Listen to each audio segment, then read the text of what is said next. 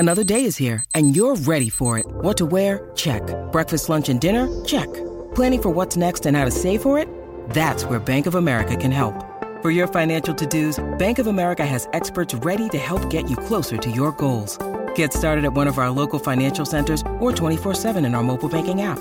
Find a location near you at bankofamerica.com/talktous. What would you like the power to do? Mobile banking requires downloading the app and is only available for select devices. Message and data rates may apply. Bank of America N.A., member FDIC. This episode is brought to you by Shopify. Whether you're selling a little or a lot, Shopify helps you do your thing, however you cha-ching. From the launch your online shop stage, all the way to the we just hit 1 million orders stage. No matter what stage you're in, Shopify's there to help you grow. Sign up for a $1 per month trial period at shopify.com/special offer, all lowercase. That's shopify.com/special offer. When you need mealtime inspiration, it's worth shopping Kroger, where you'll find over 30,000 mouth-watering choices that excite your inner foodie. And no matter what tasty choice you make, you'll enjoy our everyday low prices, plus extra ways to save, like digital coupons worth over $600 each week. You can also save up to $1 off per gallon at the pump with fuel points. More savings and more inspiring flavors make shopping Kroger worth it every time. Kroger, fresh for everyone. Fuel restrictions apply.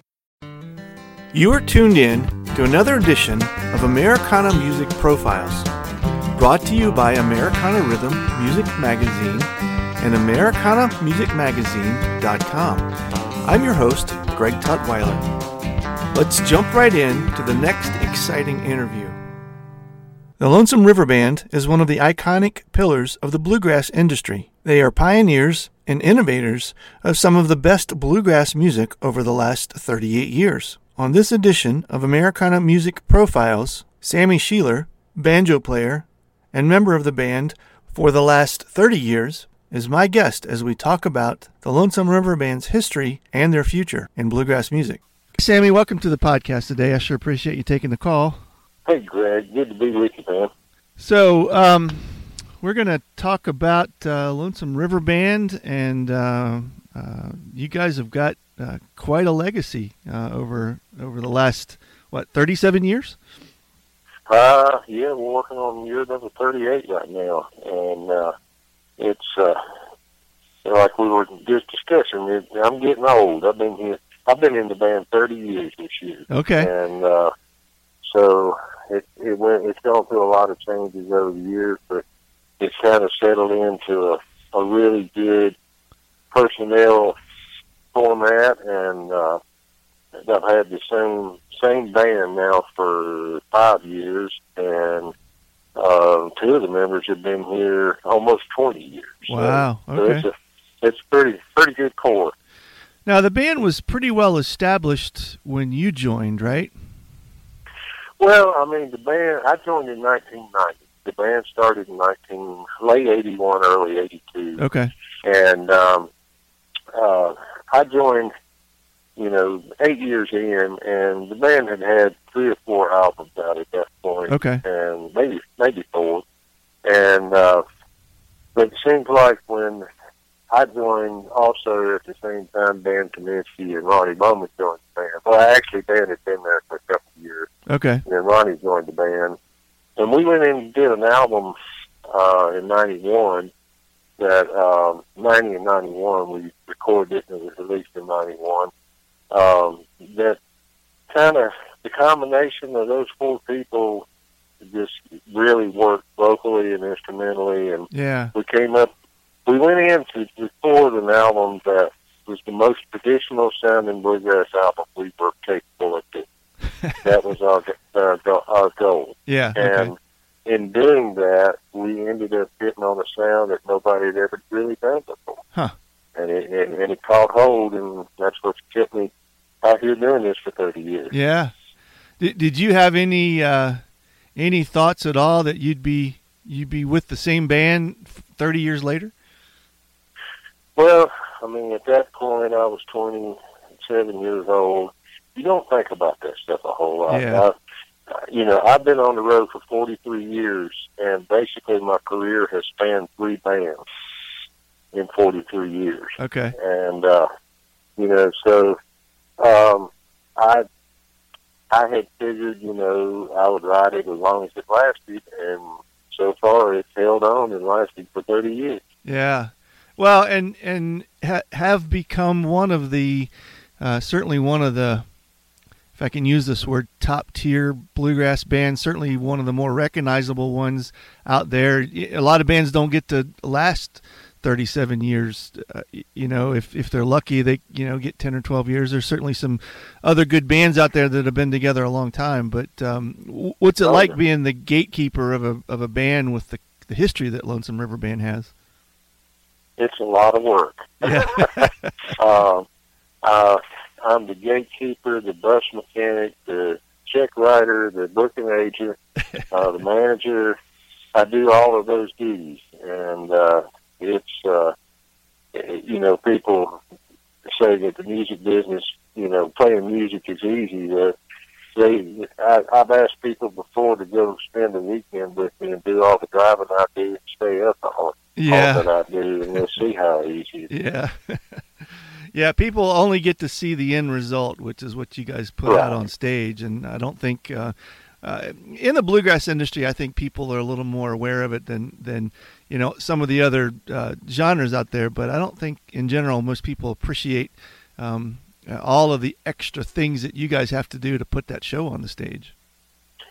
Well, I mean, unfortunately, the bluegrass genre is a very small genre, and we have to work even harder to get what we get in our marketplace. And there's a lot of bands vying for very few jobs, so we have to work really hard to keep the name out there, keep good recordings out there, and be ready for the stage and put on a good show every time we're called upon. Yeah, for sure. You mentioned when you guys recorded that album that kind of created the distinctive sound of the Little River Band, or the Lonesome River Band. Sorry, I knew I was going to do that. but it's good. It's good company though. The Lonesome Loser. Let's do that. Yeah. Let's get that out there. So anyway, let me back up. So when you guys were working on that album, and you mentioned that you kind of happened on the sound, did you know it then? Did you realize that you had come up with something, or did it take letting people hear that and see the response before it dawned on you that you had created a sound that would be distinctive for the Lonesome River Band from then on? Well, I think when we finally finished the record, we did it over a long period of time, and just back then you really worked hard on the vocals and worked to get everything really, really tight, and we put a lot of time in that. And when it was finished and I was able to sit down and listen to it, I knew that we had done something that was really good. I mean, I was very, very proud of it. I was proud of my performance, and everybody else on the record that had done amazing things. But we really didn't know how it would be accepted. I mean, there was just no way of knowing at that point, because you think through the 80s, that was kind of the blossoming of Newgrass Revival and Nitty Gritty Dirt Band and all these bands that kind of used a bluegrass way of thinking, but also did far-reaching music, and so us kind of using those ideas and techniques but playing in the traditional realm, I think that was kind of the combination and the recipe that made everything different. We weren't on either side of we were kind of middle of the road between the very progressive and very traditional. And fortunately, it kind of struck the chord with the younger people, but still did not offend the older people. And that was where we were at that point. As the bluegrass, kind of as a whole, seems to be pushing more towards the progressive side of it now, have you guys been able to maintain kind of that fine line, or do you feel yourself as a band pushing more more to the progressive side as times change with that? Well, we are pretty much sticking to what we do. There is a big turn in, the Grassicana, they call it, or, the more almost rock and roll based, as far as, especially in the bass line, Right. The bands that are out here, Temple by Pearly Spring Sky and bands like that, they've developed a whole different audience than we'll never be able to get to that audience because of our background. Unfortunately, when you're labeled a bluegrass band for 38 years, that marketplace really doesn't want to look at it. Yeah. And I've tried. Yeah. I've tried to figure out ways to get into more of that. And every time we do get an opportunity to play one of those festivals or shows, we go over great. Yeah. But it's just convincing the promoters and convincing, the powers that be that you will sell in that marketplace. And we're getting to do Dell Fest this year for the first time, and I am so pleased to get to go play in front of that audience. Yeah. There again, that's that same kind of thing, and so it's a tough road to try to get into that marketplace. But we do what we do. Our main focus is finding great songs and making them ours. Yeah. And that's our really our mission statement is to do that, and just hope that we can maintain at where we're at in the business, and hope that traditional bluegrass, still is viable 10 years from now. And right. The festivals, we've lost a lot of festivals, unfortunately, because the marketplace has changed. Yeah. And we're trying to work with the promoters that are still out there promoting what we do, and hopefully we still and hope we can make it grow again. Yeah. Are you guys writing a lot of songs in house? Not right now. Brandon Rittman, our guitar player, he wrote a lot of stuff for us early on, and at the time he was a staff writer in Nashville, and that whole marketplace, there again, a change in complexion. People aren't able to go downtown and do the writing that they used to do. So we had a bunch of stuff from him at that point. Our biggest asset is a few publishers and writers and pitchers that love our band and respect us and give us good material.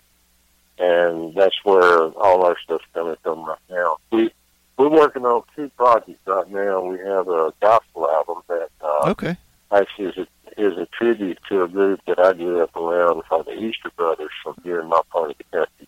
And we're doing 10 of their songs, and we're doing another bluegrass record. And Brandon actually has one song on this record, and I think that's the first time in a couple of albums he's had a cut on one. Okay. He's been with the band 12 years, is that right? No, he's since 2001. Okay, so he's been with you guys quite a while then, and he certainly brings vocally a very distinctive sound. Sometimes a bluegrass band sounds like the last bluegrass band you heard, and then you've got the handful of unique ones that as soon as it comes on, you can tell. And I know part of that is unique to the sound that you guys have, but you can tell his voice. I mean, I've heard you guys enough that I know Brandon when he's singing. I can hear it. Right, and it's kind of a country, traditional country oriented voice. Like myself, he grew up on listening to the 80s country stuff. And that was the country music that I fell in love with. And the vocal stylings during that time. And so his voice is definitely reminiscent of that era of music. Right. And the other cool thing about our band, I think, is the fact that we feature 2 lead singers. Yeah. Always.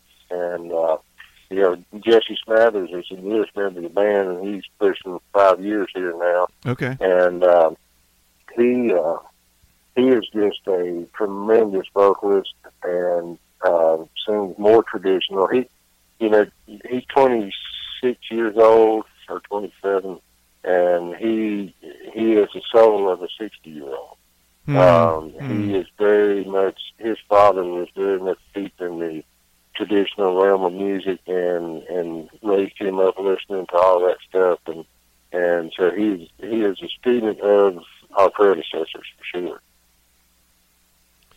As a band, you guys have gotten all kinds of accolades and been able to do some neat things. I think several years ago you won the Steve Martin Banjo Award. Is that right? Yeah, 2011. Yeah. Okay. Are there things still left on your musical bucket list that you'd like to see the band achieve, or that you'd like to achieve personally? Well, I mean, we've been recognized by the IBMA a few times as a band. I have been as a banjo player several times. We've been nominated a lot, but really the band has only won 2 awards. That was the album of the year 1992 for the album we were discussing earlier, Turn the Tradition. And then we won Instrumental Recording of the Year in 2012, I believe it was. Okay. And 13, somewhere in that neighborhood. But it was, on my bucket list, really, I've always wanted the Grammy nomination, and that's something that has escaped me for my whole career. And, you talking about the Steve Martin Award, that opened up so many doors to get to go play on network TV doing the David Letterman show, Late Show with David Letterman. Yeah. And, appearing with Steve Martin and getting to present,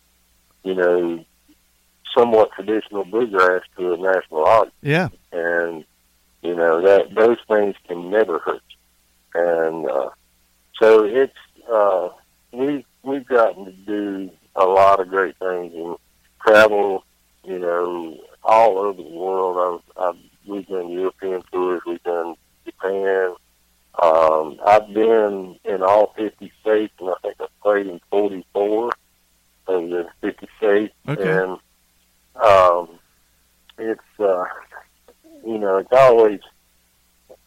it's always been rewarding as long as I've been here. Yeah. The things I've gotten to see and do because I played a banjo. I feel very out trying to play a banjo. I feel totally blessed and honored to get to do the things I have gotten to do, in the past 40 some odd years. How far do you look ahead as a band? You mentioned a few minutes ago you guys are working on 2 new albums. You typically try to shoot for 1 a year and then tour with that. Do you how far past that do you look? Well, we've always, up until now, we've always tried to do like 1 every 2 years and keep enough traction, out of that album for 2 years to keep it out there. But now it seems like about every 14 or 16 months you have to come out with something new in order to keep things on radio and, stay high in the streaming stuff, and, new releases do better than old releases. So, we have been really concentrating the past 4 or 5 years and getting one out every 14 to 16 months. The fact that we're doing 2 albums right now is the gospel album is more just a passion of mine, because I wanted the guys that were paying tribute to the Easter Brothers. One of them passed away last year, and there's still 2 of those guys left, and some of the greatest bluegrass gospel singers ever. And I really wanted to do something to honor those guys because I learned a lot from them in my younger years. And so that is not really being put out for airplay so much. It's more, and also when, we're still playing bluegrass festivals that have an older audience. And when they come to the table, you'll see about every 3rd or 4th person walk up and say, "Do you have an all gospel site?" Okay. And when you say no, they turn around and walk away. Wow. You know, so it is a commerce type situation, but it's also a passion. Yeah. Of something I wanted to do, and you know, something I believe in. Do you guys individually have other things that you work on when you're not on tour? Some of the guys do. Mike Hargrove, our fiddle player, he actually is. He teaches, and he also does. He takes old factory fiddles, like Italian and German factory fiddles from back in the earlier 20th century that he finds, and regraduates. They have really good wood in them, but they're not made real well. So he regraduates the top, puts different bass bars in them and stuff, and makes really good violins out of them.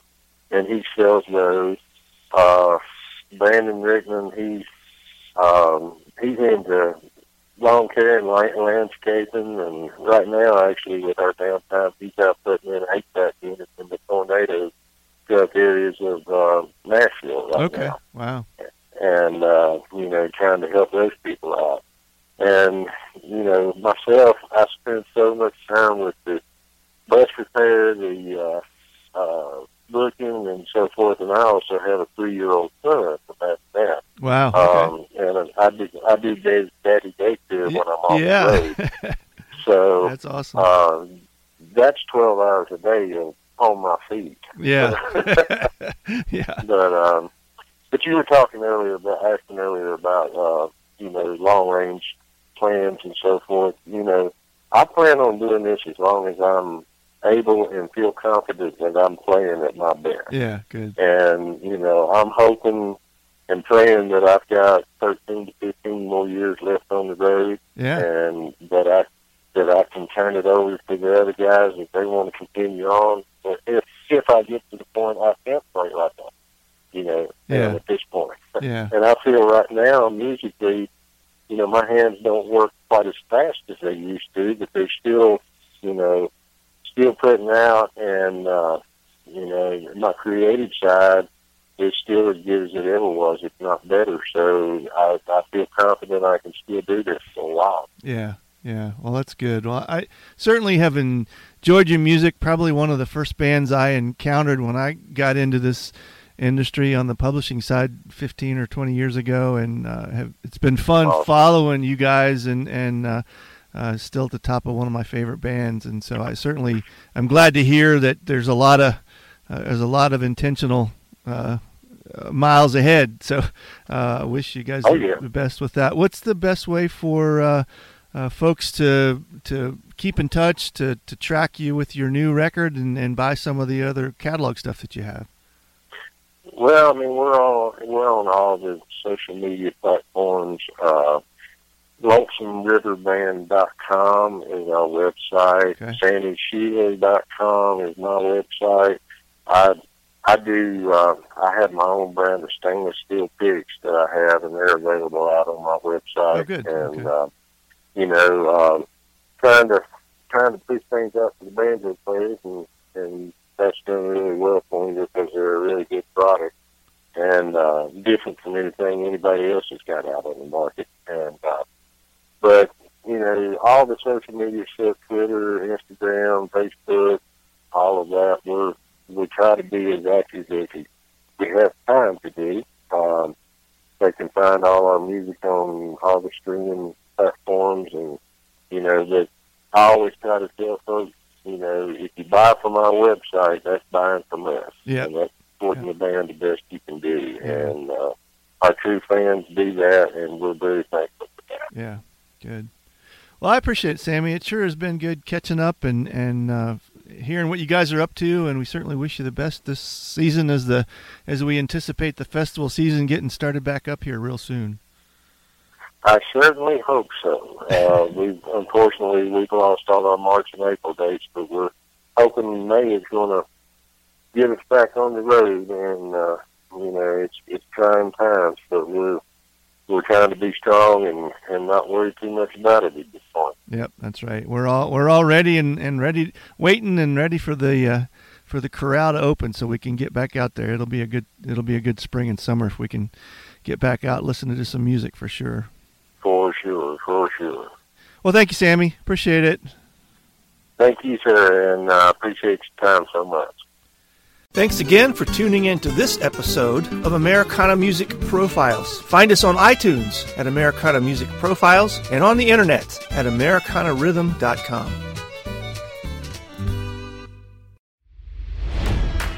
It's NFL draft season, and that means it's time to start thinking about fantasy football. FantasyPoints.com features industry-leading experts and prognosticators using proprietary hand-charted data to help you score more fantasy points. FantasyPoints.com is the place to go for whatever kind of fantasy football you play. Whether you play fantasy football, daily fantasy sports, or do a little bit of everything, Fantasy Points has the meticulously researched content to guide you to victory. And why wait for the fall? Fantasy Points also covers the new spring football league, the UFL. Join the guru, John Hansen, Scott Barrett, Joe Dolan, and other massive names in the fantasy football universe with an exclusive offer. Use code Pantheon for 15% off any Fantasy Points package, including the all-in package, with access to every article, tool, and data nugget that Fantasy Points has to offer. That's FantasyPoints.com and code Pantheon for 15% off at Fantasy Points. FantasyPoints.com, code Pantheon. Score more fantasy points.